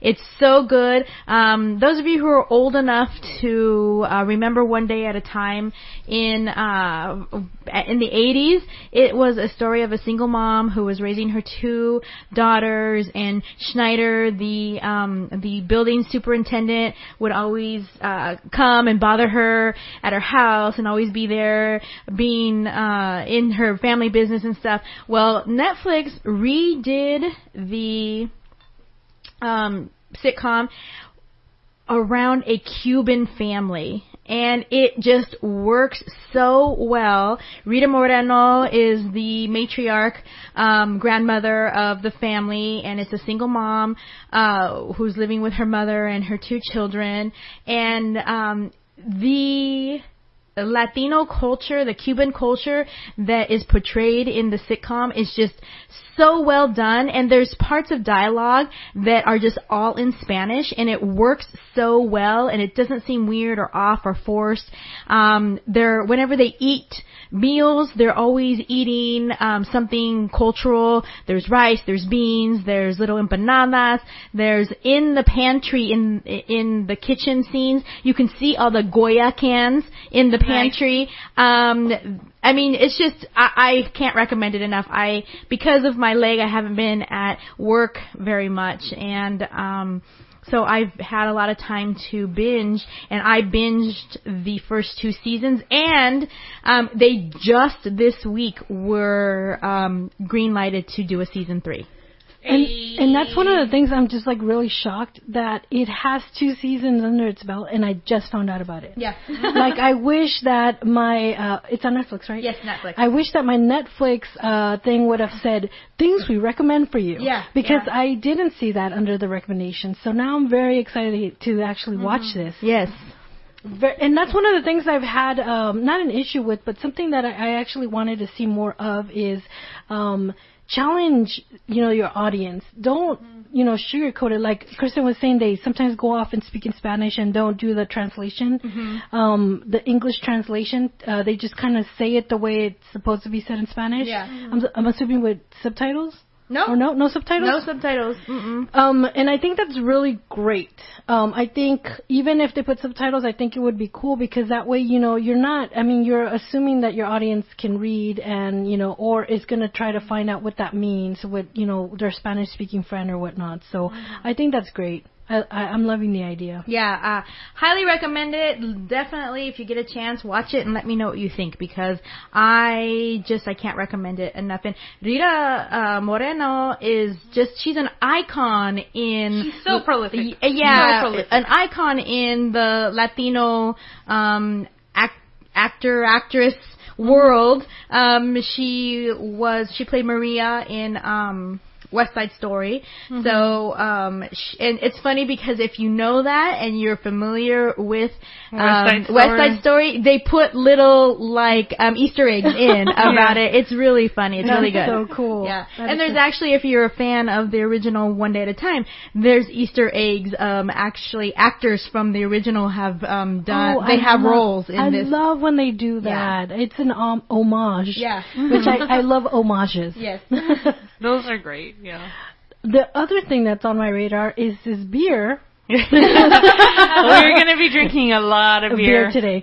Actually, this beer was a gift from my husband who went to Nicaragua just recently. Oh, Nicaraguan beer. Yes, this is a Nicaraguan craft beer. It's a brewing company. It's called Cadejo. Cadejo is kind of a mythical character in, I guess, historically in Nicaragua. So that's it's cool. Called La Leyenda Hecha Cerveza is their slogan. This is a red ale. It's 5.3% alcohol per volume, and it says cerveza artesanal, sin adjuntos, sin azúcar, sin químicos, o 100% natural, 100% natural, without corn and without rice. Which I don't know what that means, but I'm supposing it's a thing. So when do they? The beer that we just drank was made from corn. Yeah, and it's just it's like wheat and. I believe so. Yeah, it's wheat, or I guess another substitute that they use is rice. It says hecha con pasión, made with passion. With passion. It's Central America's craft beer, established 2012, so it's a recent thing. New, yeah. It's a recent thing. It's not 1980. It's not 1896 old. Right, exactly. I guess they're jumping on the heels of craft brews being very popular, so they're using their natural resources that they have in the country to make craft beer, which is interesting. And they're at cervezacadejo.com. They're on Twitter, on Facebook, and on Instagram. Oh, they actually have social media. Yeah. Okay. It says roja como los ojos del mismo cadejo, dulce, espaciada y con amargor que te hará sudar los colmillos. What? Damn, all right, I'm scared of you. So anyway, this is a red ale, so enjoy. I feel like I've drank more today in this last half hour than I have since I broke my leg, for sure. I haven't drank any alcohol because I've been on medication constantly, and all of it says don't drink. This is going to be the fourth type of beer we drink. Ooh. I am pleasantly surprised because I had another craft beer from Nicaragua that he brought for me that I tried, and I was really disappointed. Oh, really? So I am super happy that this one is really flavorful. Yeah. Yes. It tastes like coffee. Yes. Coffee Which is really coffee or- interesting for a red ale. Or maybe Yes, they have a lot of maybe because they have a lot of coffee cafetales in Nicaragua. I mean, I believe that, yeah. So they have a lot of coffee cosechas all around the country of Nicaragua. I went to one that actually was a self-sufficient, totally eco-friendly one called Selva Negra, which was beautiful. And so they have all of those all in the high parts of Nicaragua. So Frank was like, yeah, you always refer to Selva Negra. That's not the only one. I'm like, that's the only one I've been to, okay? So, but yes, I'm going to go ahead and rate it just to move along with time, but... it's a 5.3 ABV. What is it? They don't really like putting a lot of alcohol content.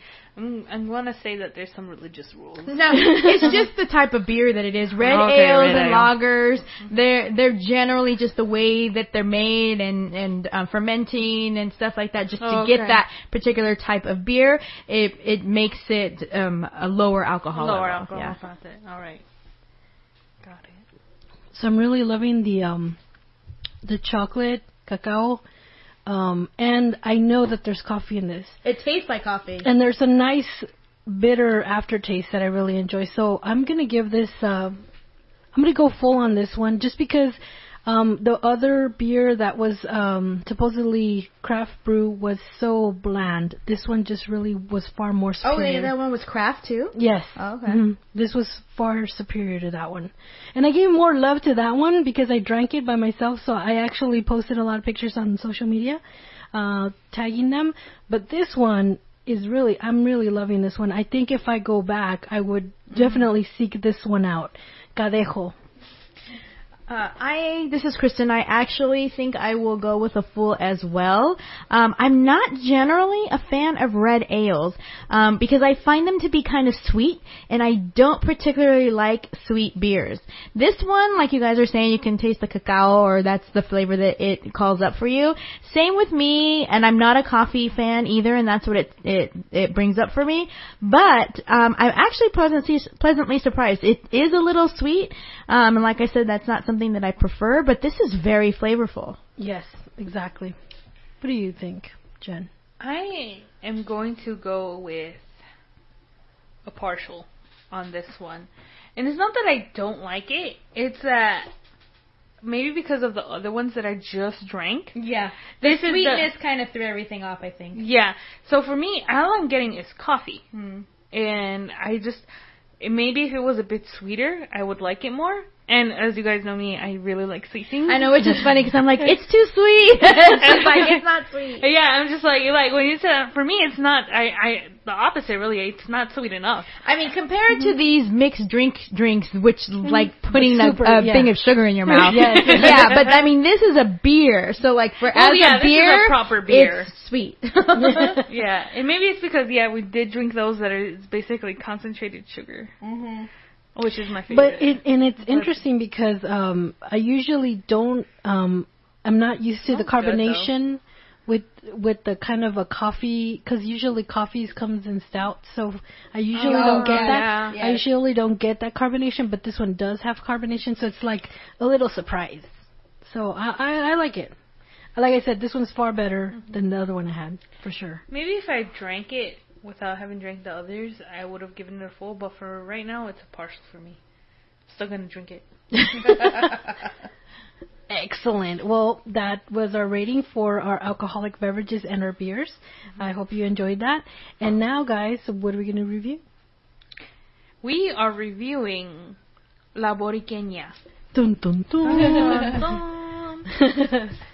We have been actually after this book for quite some time. It first came on our radar.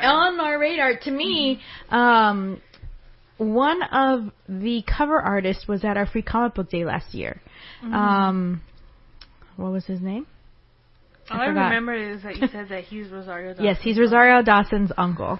But I don't remember to be known as such. Yeah, I remember his name now. Sorry. I met him for the first time at I spoke to him at our Comic-Con, but I met him like actually formally at Stanley's LA Comic-Con this last year. And his name is escaping me, but he was a cover artist for La Borinqueña, and he had one of the prints on his display at the Heidi Ho Comic-Con. And so I asked him about it, and he was telling me about it. I was like, oh, that sounds really interesting. I was like, yeah, we should. And we were doing, that was our very first presentation of Comadres y Comics, where we were there telling people about the podcast and handing out conchas and business cards, and so I was like, oh, we're doing a podcast, and I'll have to keep this on my radar to do it.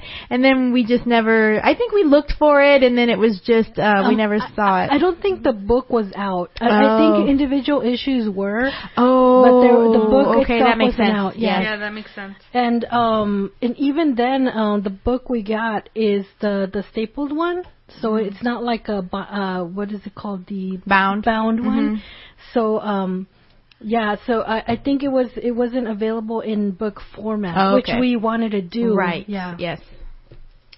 So what did you guys think about this?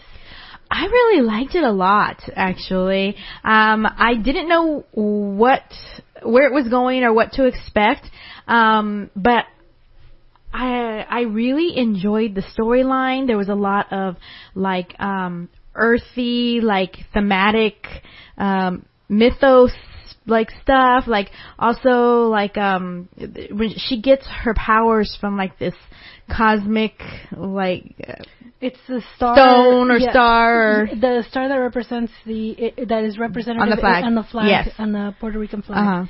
So I also loved it. This is Sarah. I loved at the beginning you kind of open up with her saving sea turtles, because so at first I get this feeling of Captain Planet, which I love Captain Planet. I don't care what anybody says. That's what I was saying. It's there was really a lot of earthy love. Earthy love. There's a technical term. Earthy love. What's it called? Not preservationist. I don't know what I'm trying to say, but we've had too much to drink. Too much to drink. But yes, I really enjoyed that. How not just that it was brought up, but that it was a real believable part of the story, intertwined into her origin, because this is her origin story. Absolutely, yes. It's Marisol is La Borinqueña, and she studies environmental studies in Brooklyn, I believe. And so she's actually her parents are from Puerto Rico, but she herself kind of grew up in Brooklyn. Yeah. So she's going to school, and she decides to go back to Puerto Rico to do some studies in the caves and do some studies on the geology, the rocks, and so forth. So that's actually her origin story. And when the actual story opens up, she's saving the turtles, which, like I said, you get a lot of that kind of Captain Planet, really responsible about the environment and so forth. Yes. And then she goes into kind of a I wouldn't call it, was it flashback? Kind of a time warp where she actually starts talking about her origin story. Yeah. Her mom's a doctor. I forgot what her dad is, though. Oh, I don't remember either. Jen, do you remember what her dad was? Her dad is... He's not Puerto Rican? No, I mean for a job. Her mom's a doctor. Do you remember? Her mom's a doctor. He didn't say what his dad was. Oh, I don't remember. Maybe that'll be something. Maybe he's a house dad. That would be cool. I want to say that he's a house dad because she's definitely a doctor. I don't know about her dad. Yeah, and she's kind of a regular kid. I mean, she has asthma, and they kind of over worry about her a little bit. Yeah. Which is natural for Latino parents. You know, her riding her bike around town, they're like, "Are you okay? Like, are you gonna be all right? Are you gonna be all right? Do you have all your meds?" Right, exactly. And they made a reference on that when she was traveling out to Puerto Rico. Like, do you have all your meds? And so I also noticed that. She was going to stay with her grandparents, but right before she left, her mom gave her this pin from the original fabric from the... Used to make the Puerto Rican flag. Used to make the Puerto Rican... And I was like, what? That is so cool. That's super cool. And I'm like, I wouldn't take this to Puerto Rico because I don't want it to get lost. You know, I'm going to be in the mud, and you know, but... well, that has a great significance towards the, you know, in the development of this character in the comic book. So I don't think she wears it all the time. I think they gave it to her and she took it, but she probably kept it safe. Oh no, yeah. But, I mean, I think she wore it just in this specific time. Which was cool. So, the La Borinqueña is written by Edgardo Miranda Rodriguez, and I actually really thought that it was interesting when asked where he got the idea for this character. He says that he is writing... it says, the comic book that I'm writing with my team is not going to solve the debt crisis in Puerto Rico. She's a symbol of patriotism at a time when Puerto Ricans need to be reminded of their own superpowers. I thought that was really interesting. He says, she is a patriotic symbol of hope for Puerto Rico and Puerto Ricans. We don't need to look outside of us for the power. We have it inside. If we come together, we will win. I love that. Yeah. I love that. I love the traction this comic book is getting. And it's so positively written. I really feel super happy when I'm reading this book. I mean, there's so much positivity. Even when she meets this one girl who obviously is the most popular pretty girl in... She's She's La Güera. La Güera. Yeah, and she's obviously popular and beautiful and whatnot, and she's kind of shady towards her. A little in bit. the beginning, yeah. But then, when she said what she said, I was like, oh, hell yeah. I thought the same thing, and then a couple panels later, they're dancing. I'm like, hold on, what happened here? So it looks like, okay, I love to dance. So sometimes you're dancing, right? And you're like feeling yourself. And then somebody comes right next to you and they start kind of moving a little bit, kind of, you know, out maneuvering you sort of. And then you're like, oh no, I can do more. So then you start, so it's kind of like a dance battle, right? Yeah. But the cool part was, it didn't come to blows. They actually bonded from that dance battle. And I thought that was amazing. She's like, you're all right, girl. You're all right. Yeah. And then she's like, yeah, you know, you're okay too. So it was like, cool. And it kind of made sense. Later when I thought about it, I was just like, and I was just thinking about it, and I guess it's also a matter of what is considered, I guess, not political correct, but what's considered appropriate. Because when I was in Guatemala, some of the shit that people said, I was just like, what the fuck? Yeah. And not only about me, but like about like others, about women, about men. And I was just like, holy crap. And like about like other stuff, like how now, like, I would never in my life call someone La Negra. Yeah. Oh, yeah. Like, over there? Absolutely. Oh my God, it's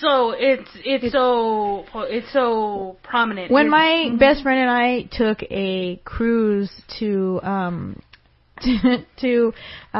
what was it, the Baja California? Not Baja. It's Ensenada? No, it was Cabo San Lucas, Puerto Vallarta, and a third one. It wasn't Ensenada. Mazatlan, yeah. So anyway, we were in our 20s when we went, and it's just culturally, terms of endearment, are different there. Oh my God, yes. And every freaking where we went, Gordita! Gordita! Like, And no, they don't no. mean it maliciously. No, they don't. They don't mean it. No, Like, they don't. But man, we did not buy things from those people. Yeah. They're like gordita, morena, negrita. Yeah. When my little sister was there, she has almond-shaped eyes more so than all of us, so they called her Chinita, Chinita, and they're like, like bien Chinita, and my little sister was just like, I'm not Chinese, Yeah. but because like they're like Chinita, or like to them anybody Asian is Chino. Yes, my grandmother. Yeah, I think I was fully into college before I realized that there was more than one type of Asian. And yeah, like to them, and it's funny because like there is, in speaking of Boricueña and like her friend, her best friend, who's Chinese and Dominican Republic, because she's that's why she can speak Spanish. There's a very strong Asian community in a lot of Central America. Brazil has the second highest population of Japanese people out of Japan itself. Really? Yes. Wow. There's Wow. a very, very strong Chinese community in Mexico and in the Dominican Republic and in like Jamaica. There's in the Caribbean. There's in a the big Caribbean. population of Japanese in Peru as well. In Peru as well, yeah. Yeah. And there's a strong, I think it's Filipinos. There's a lot of Filipinos in Guatemala. Wow. Yep.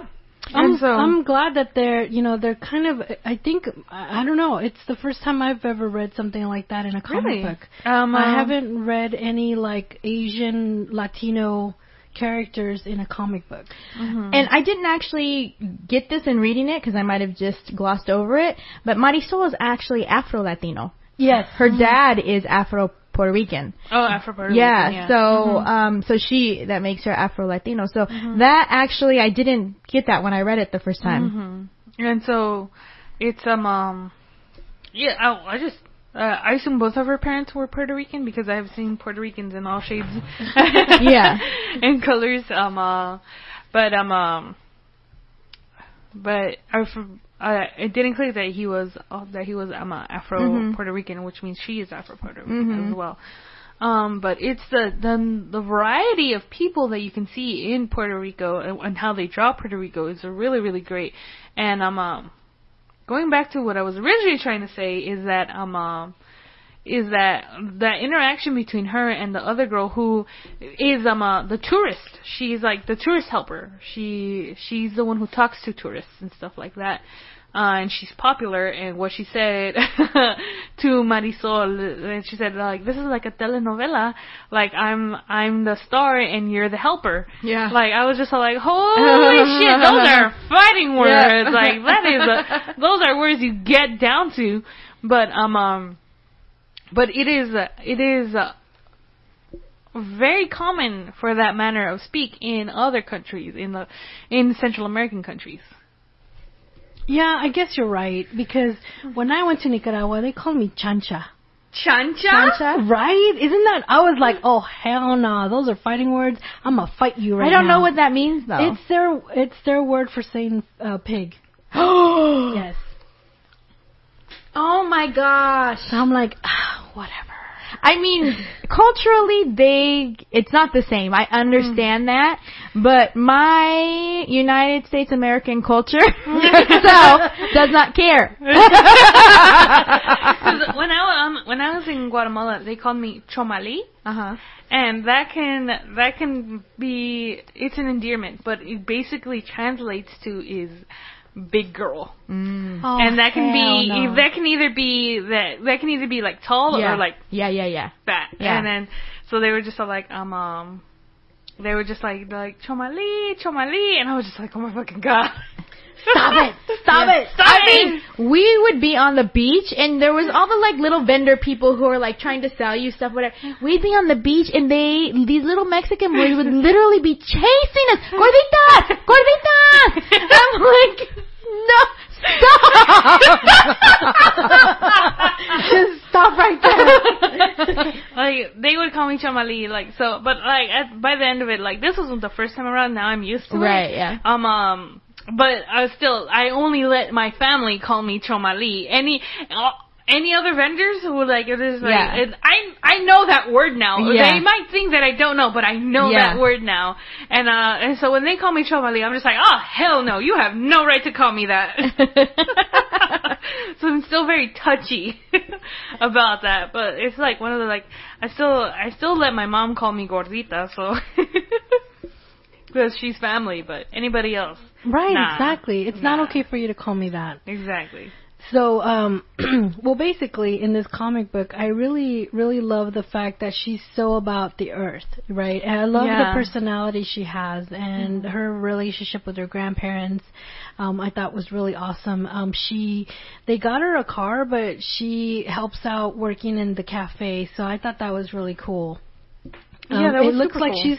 It looks like she's like a well-rounded individual. She's big on her studying and so forth. So, if whoever was the powers that be to, bestow these powers on someone, I think they did a good job of choosing the right kind of person to carry out this this task, which I thought was really cool.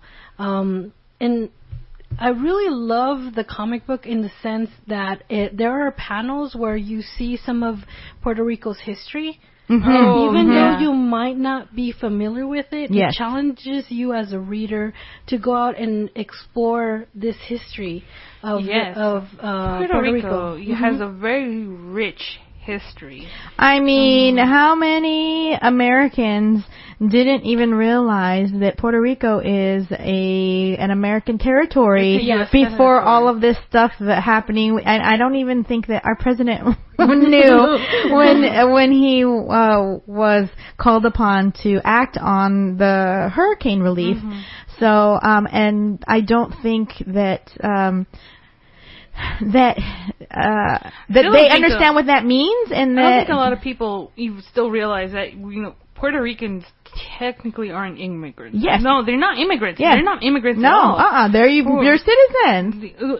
Well, they can't vote. Well, yeah, you're right. But I mean, they are more, to me, I think it's a technicality, honestly. It's honestly a technicality. Yeah. The only thing they can't really do is vote and have an official representation in Congress. There's someone there, but which is ridiculous. Yeah. It's just ridiculous. They should have. They should. And there was I believe in Obama's midterm ballot to see if Puerto Rico should be made into U.S. citizens, but surprisingly enough, it did not. A lot of Puerto Ricans didn't want it. They didn't, and I think that's an old school style of thinking. Yeah. Because I think a lot of the younger, newer people did want it. But there's still the people who currently live in Puerto Rico is the older generation. Right. A lot of the newer generation already are in the States and already have U.S. citizenship. And even then, because it wasn't just for Puerto Rico itself, it was also all the other states who were voting. Right. And let's be real here, all the other states didn't. They probably thought Puerto Rico still wasn't an actual official U.S. territory, but it is. Like I firmly believe they should have the power. I do too. I love how this book goes into Spanish mode. I love that. I mean, it's unapologetically like, this is it. If you want to know, you gotta just look it up. And I love that. I mean, if people love the story and the characters, I think that would take that extra step to either actually try to read it themselves or have somebody else read it for them and explain what it means. But I love that part. I love how they use some of the kind of ancient history. Kind of like they tie in Puerto Rico's actual history and mythology in it, and I thought that was really super cool because it's again one of those things that kind of gets swept under, that this exists, that there was something before Puerto Rico as we know it, right? And that it's just that this was a country that was inhabited by indigenous people, but it was lost. Yeah, that history was they lost. just kept getting with old gods and such. I love that. I Mm-hmm. love that. I love the references to culture now, like in the first the first instance we see her like as a superhero where she's like trying to save that airplane. Oh yeah, and then she makes a yes, reference. and she mentions Supergirl. Right, Yeah. exactly. And I was like, yes. She's like, I shouldn't trust the TV. I should trust physics. And I'm like, yes, girl, yes. And I really did love it. I actually really like, because in this panel when they show like the history of Puerto Rico and stuff like that, they also show the Pulse shooting, and it does a really good job because a lot of when the Pulse shooting happened, it was during Latino night at the and a lot of the people who died were Puerto Ricans. I didn't realize that it was Latino night. Yeah, it was Latino night, and a lot of the people who died were Puerto Ricans. Oh, okay. And so that's why they put it there. Yeah. Because I guess when it came out, the Pulse had barely just happened, or it had happened. I don't know if that was still in the social conscious, but it was a lot of Puerto Rican. It was a lot of young Puerto Ricans who died. Okay, that's interesting. The mother of Boriken, I thought that was an interesting kind of when it went into that. I loved it. Yeah, I loved it because it was like time and space was not linear. It's kind of a constant going where like you have to read it. You have to read it because so good, it was just I was like my jaw was on the floor. I'm like, this is so good. It was really good. And that part was like, the transformation there was amazing. It was amazing, and I think I liked. A lot of people don't realize, but Boriqueña, like Boricua, that's not Spanish. That is not Spanish. It is remnants of the language that used to be in Puerto Rico. Oh, okay. And you get that sometimes. Yeah. It's a language that was adapted and fitted into Spanish, but it's still there. I don't know the actual status of what the actual name of what that language is, or if it's still being practiced, or if it's a dead language or not. And some of it you can still find in Puerto Rico how they refer like this Boriqueña, Sancocha, sorry. It's just little remnants here and there of what was the language. And so I really liked when they mentioned Atabex and said like I am the mother of the Boriken. And I was just like, oh, that's super sick. That's I know, right? I love how there's a bunch of references to food. Yeah, that's like my favorite too. It's really great. I love how like the people of Puerto Rico are really welcoming to her. Yeah. Not like Superman in here where everybody's like, he's gonna destroy us. No, it's like, no, man, you're part of us. You're wearing our flag colors. Yes. And there's a short story at the end after her origin story that is a story that revolves around her and her best friend.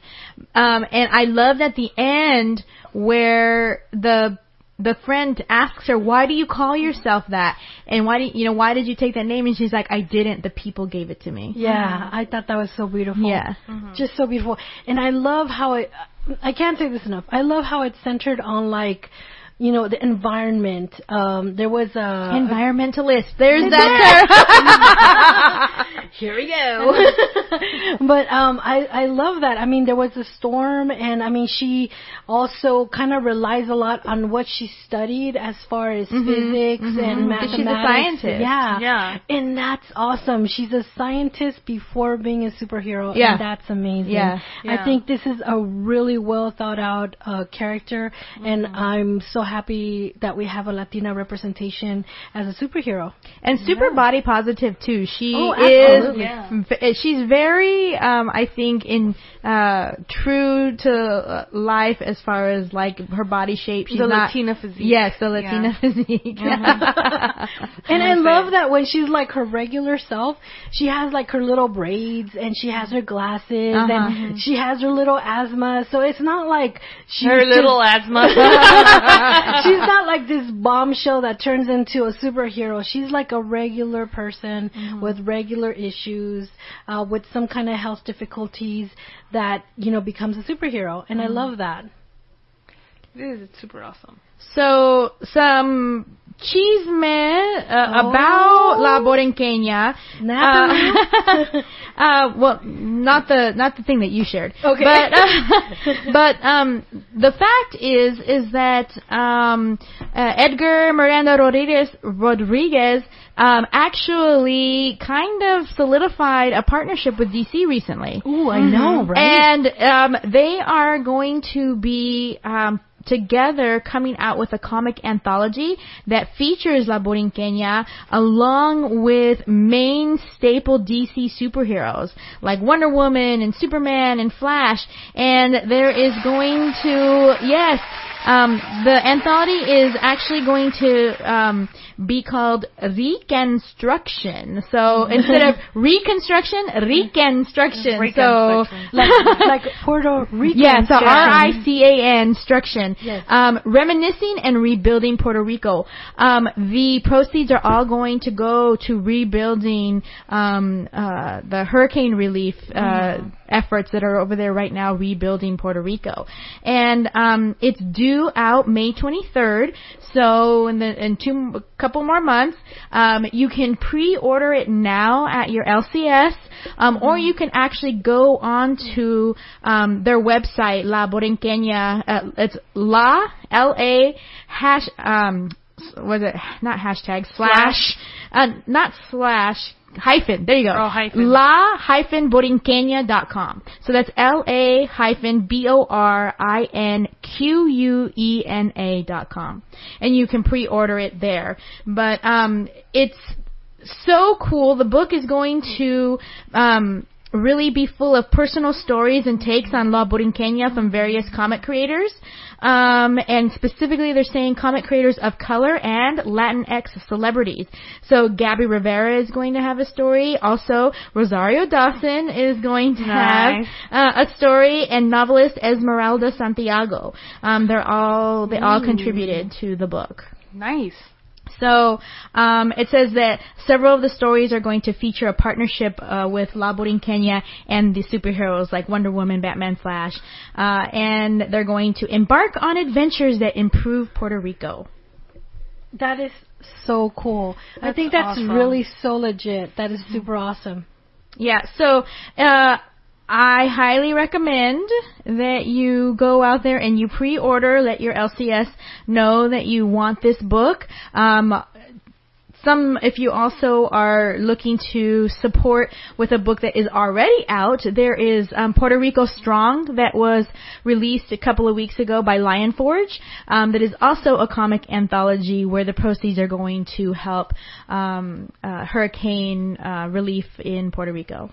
The cool thing about this Reconstruction book, it's already #1 on Amazon Prime. Ooh, really? Yes, and it's 100% of the proceeds that go to the hurricane relief, which is amazing. That's so cool. That's amazing news. It only speaks to the fact that this is not only for a good cause, but also it must be a good storyline for it to be #1. I mean, it's quite amazing.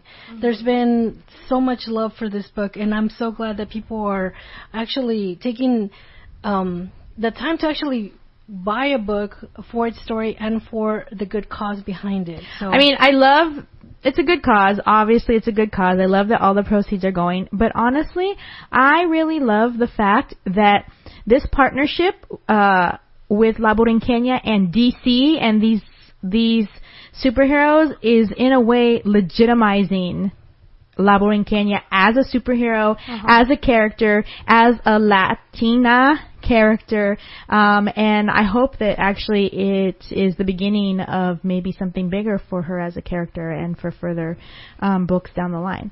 I mean, I think it's doing really great on its own, but this is amazing.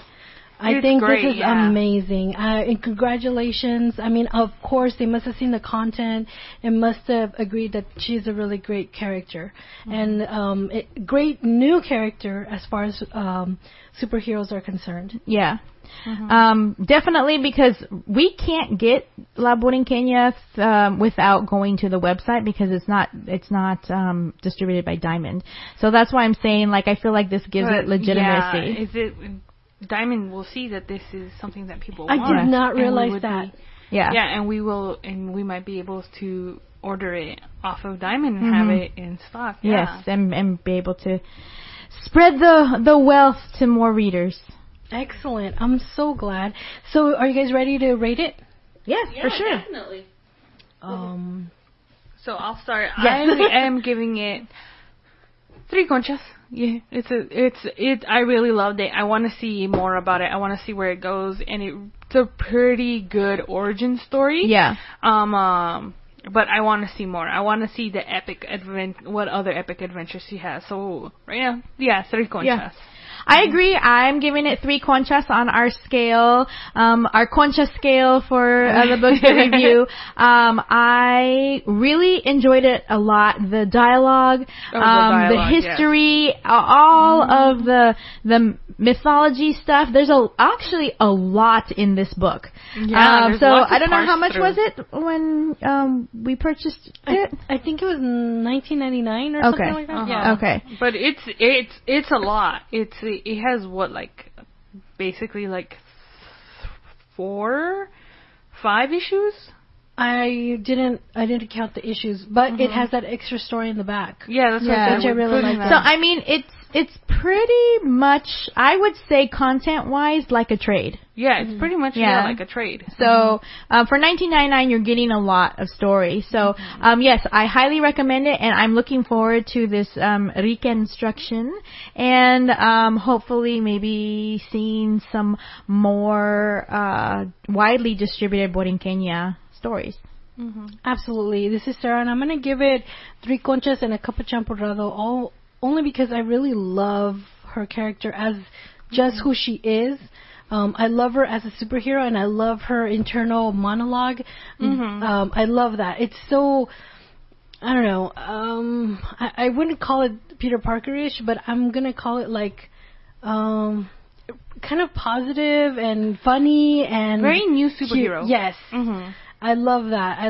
I think it's a really well-rounded, executed story. I am in love with it. I can't wait to read more about her. I can't wait to get to this Puerto Rican reconstruction.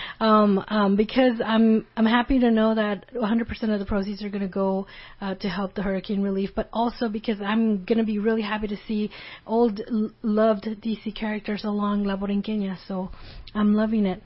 All around. Awesome. Love it. Nice. All right, guys. Now it's time for Juntos y Fuertes. Okay, so this is Kristen, and I have my Juntos y Fuertes this time around. Juntos is a part of our podcast where we try to highlight groups or creators that are also members of marginalized groups, and try to give them a little love and to spread the knowledge and information out there so that you all could maybe also support them. And today I am going to talk about a local theater here in Los Angeles in Boyle Heights called Casa 0101. I used to take girls when I was working at some of my previous jobs on field trips here, and they've actually expanded since then, but back then it was a tiny little retail shop that was repurposed as a stage place. The awesome thing about this little theater is that it was started by Josefina Lopez, and if you guys don't recognize that name, she is the writer of Real Women Have Curves. Oh. Yeah. So I actually saw her when I went to go see Lalo Alcaraz when he was selling that that print he made with Coco? the print he made with the Elote. Oh, yes. Uh-huh. I believe it's her restaurant. So yeah. Anyway. Oh, okay. Oh, that's awesome. Carry on. Yeah, Sorry. so, Josefina founded Casa 0101 in 2000, so it's been around for already 18 years.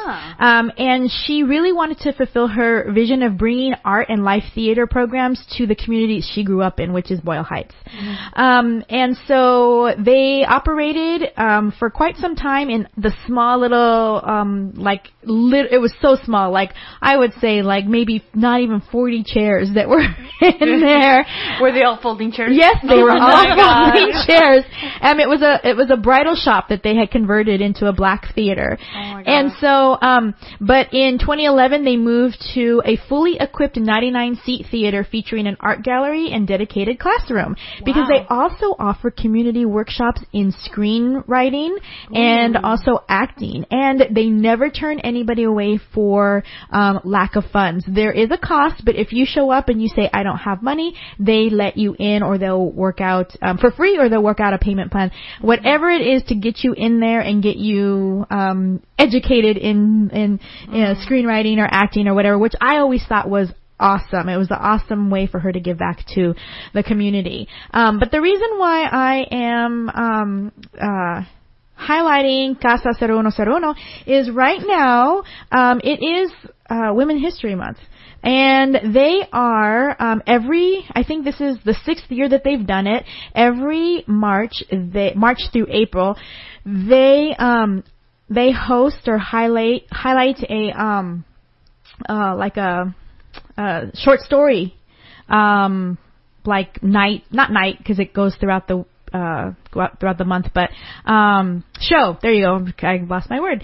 And this year's show is called Chicanas, Cholas y Chismes. Stand Up, Speak Out. And it is already playing. It's every Friday and Saturday at 8 o'clock and Sundays at 5. It plays all the way through April 15th. So there is still some time if you are in the area to go check it out. And the little description about the show is that Chicanas, Cholas y Chisme is an all-Latina-driven stage production, now in its 6th year, committed to developing talent. Casa 0101 hosts a series of writing, acting, and directing workshops where no one is ever turned away for lack of funds. And it's from these workshops that the instructors, Claudia Duran, Lindsay Haley, was able to mine the talent of the playwrights and directors featured in this show, Chicanas, Cholas y Chisme. That's excellent. That's awesome. So it's 2 hours long, and it's like short stories throughout the evening. And I don't see what I cut it off of, like how much it costs to go in, but it's I would say for mostly local shows, I would say anywhere probably from like $20 to $30 maybe, I don't know, but it's worth it, and the proceeds obviously are going back into supporting this theater. Excellent. That's awesome. Really cool. Really, really cool.